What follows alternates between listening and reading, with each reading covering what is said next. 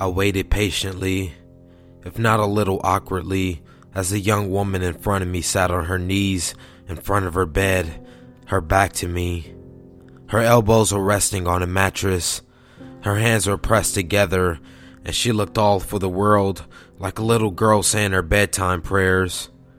After a moment, she dipped her head down and crossed herself, then slowly rose to her feet. As she caught my eye, her lips curved into a serene smile. "Hello, doctor," she said cheerfully, lowering herself into the mattress and shifting into a cross-legged position. Her long hair dangled over one shoulder in a neat, sleek braid, and she had a pleasant sort of warmness to her disposition. "Is it time for our session?"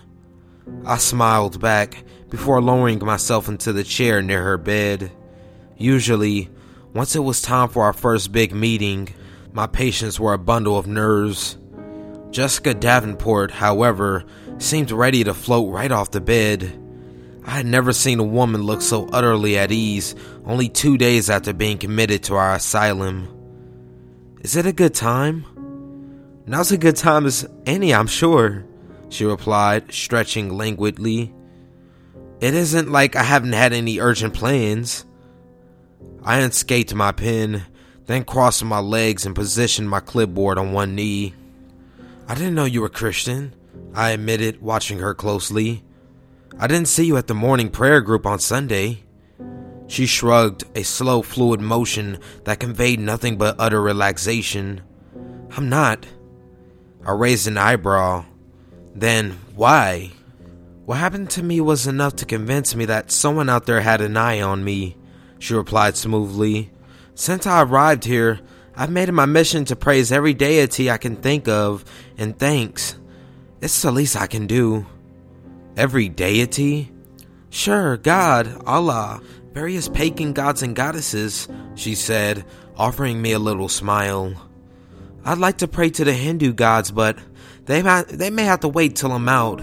I'm not familiar with the mantras." "I see. We might be able to work something out," I replied slowly. "Now, this thing that happened to you, are you referring to the incident that led to your arrival here?" "Yes," she sighed, raising one hand to fiddle with her long blonde braid. "Which I suppose is what you're here to talk to me about, right?" "Well, if you're ready." She slowly closed her eyes and exhaled, then nodded. "Where should I start?" "Wherever you believe the beginning might be." "All right." She cleared her throat, then opened her eyes. Her gaze was a bit unsettling, filled with certainty and firm resolution. "It all started with Danny, of course." "And Danny is the man?" That I shot and killed, yes. It wasn't always so bad, though. When we first started dating, it was the epitome of a perfect gentleman. He took me to these wonderful little restaurants, refused to let me open my own doors, and always had an arsenal of sweet words at his disposal. And he was good looking too.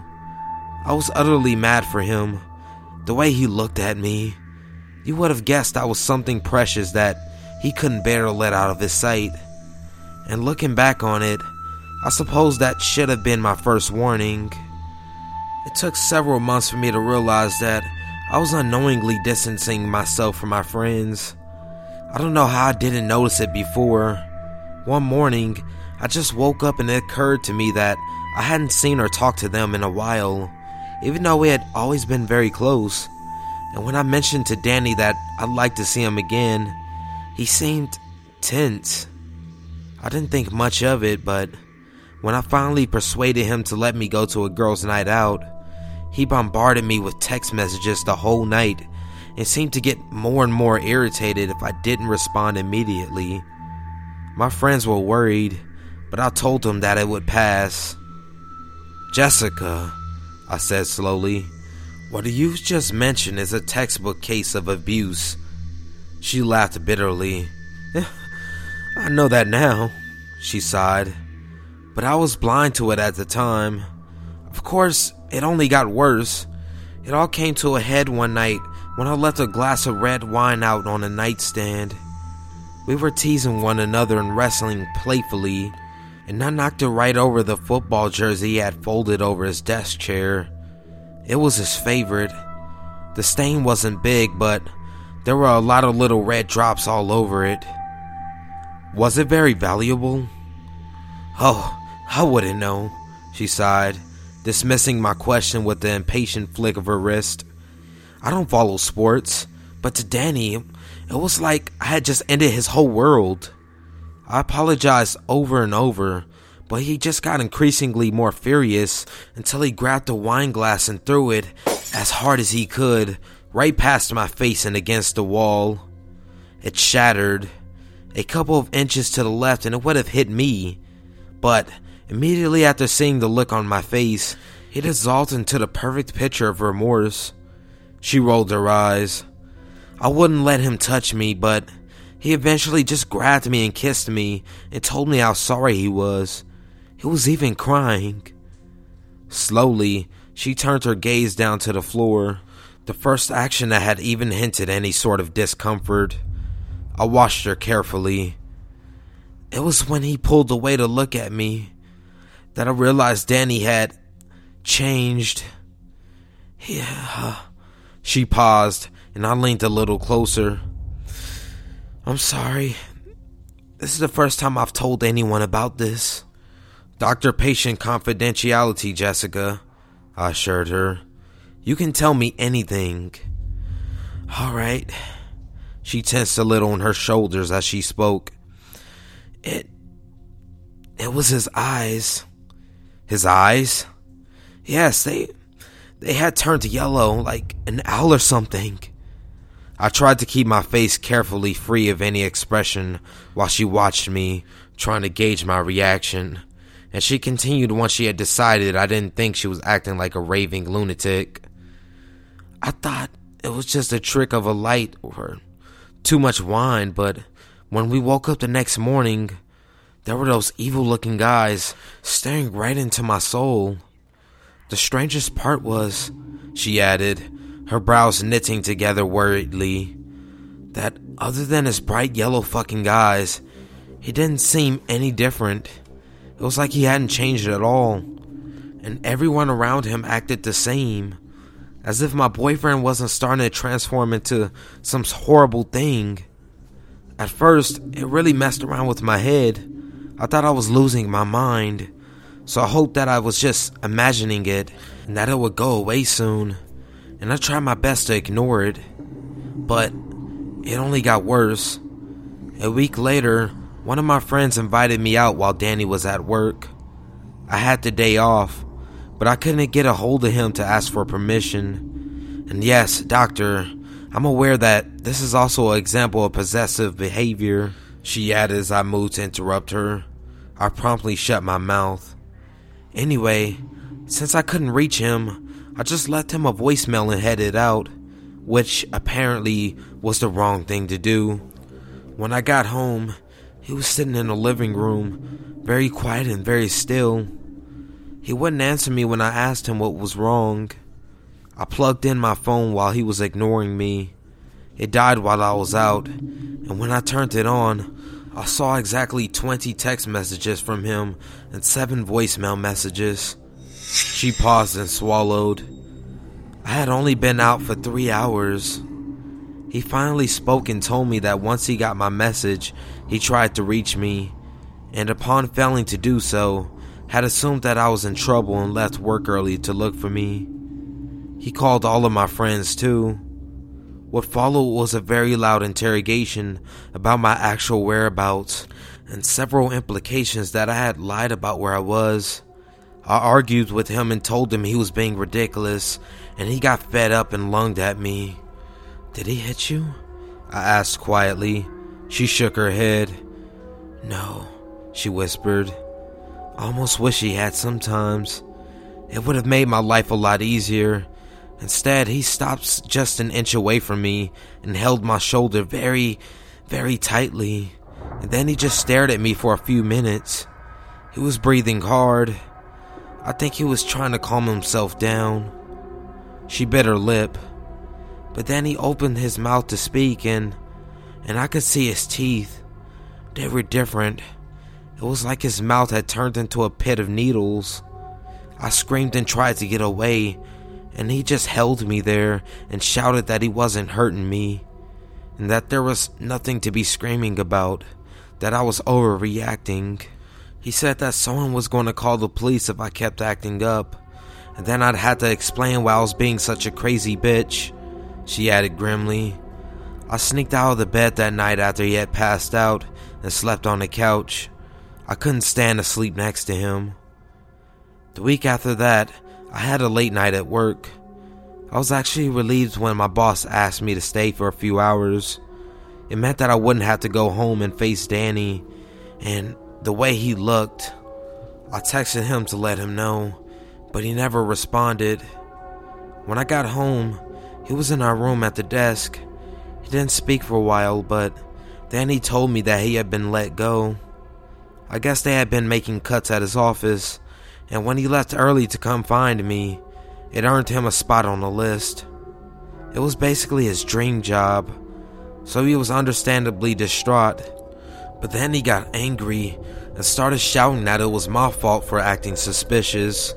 He even said that I probably wasn't even at work all night. She paused for a few moments and rubbed her eyes, suddenly looking exhausted. That's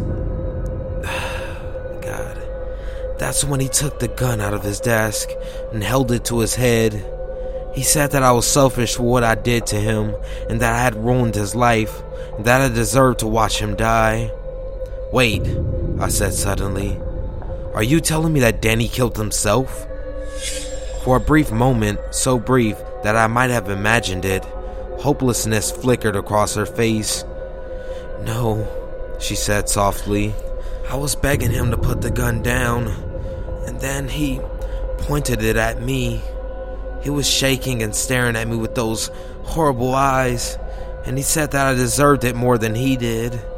He started saying horrible things, calling me a whore, telling me how the world would be better off without me, how nobody would even miss me. He stood like that for an eternity. She licked her lips. He finally put the gun down and started to apologize, but I ran. I hid it in a closet and stayed there while he walked around the house shouting for me. He was in tears. I could hear it in his voice, but I didn't care.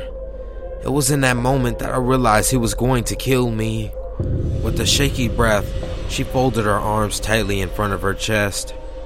After a short pause, she began to speak again in a trembling voice. It might not have been that night, or even that year, but he was going to put me in the ground. I just knew it. And then I peeked around the door of the closet, and I saw him. He wasn't right, she whispered desperately, her eyes brimming with tears. His skin was too pale, his fingers were too long, and I swear I saw claws. And he was still carrying his gun. I grabbed one of his old baseball bats from behind the coats, and well, I disarmed him. Her chest began to leave with silent sobs. And then I shot him in the chest, so he would stay down. I didn't want to shoot him, but I didn't know what he would do. In his face. She trailed off and stared down at the floor, taking in deep, gasping breaths and holding her head in her hands. I stayed silent while she struggled to compose herself. Did you tell the police that he threatened you? I inquired once her breathing had returned to normal. She gave me an almost pitying look through her tears and let out a breath of dry laughter. Of course I did. But there wasn't any evidence that it was self-defense. I told you, he never hit me. Not once. Other than the bruises from the bat and the bullet in his chest, there was no sign of a struggle. It wasn't like there were any witnesses, and the house was in pristine condition. The police even found an engagement ring stashed in his dresser. She grimaced. Then the prosecuting attorney brought up the weekend I had spent in suicide watch at a hospital when I was a teenager. It didn't help that when the police showed up at his house, I was inconsolable and babbling about monsters with sharp teeth and big yellow eyes. At that point, it was all over. Although, I guess it did land me here instead of prison. Her gaze flitted past me and towards the open doorway of her bedroom, pensive and calm, despite the tears trickling down her face. The people here seem nice. Well, I think that's enough for today, I said briskly, rising to my feet. I've appreciated your cooperation. I'll be back in a couple days so we can discuss your treatment. She stood, nodded her head in agreement, and extended her hand. After a brief moment of hesitation, I gripped it and gave it a quick shake. One more thing, I added as she turned and began to rummage through her duffel bag, withdrawing a tattered paperback fantasy novel. This monster you said that you saw, is this a recurring vision for you? She straightened and gave me a terse smile. Nope, that was the first time. She raised her eyebrows. But I'll be sure to warn you if I see any more.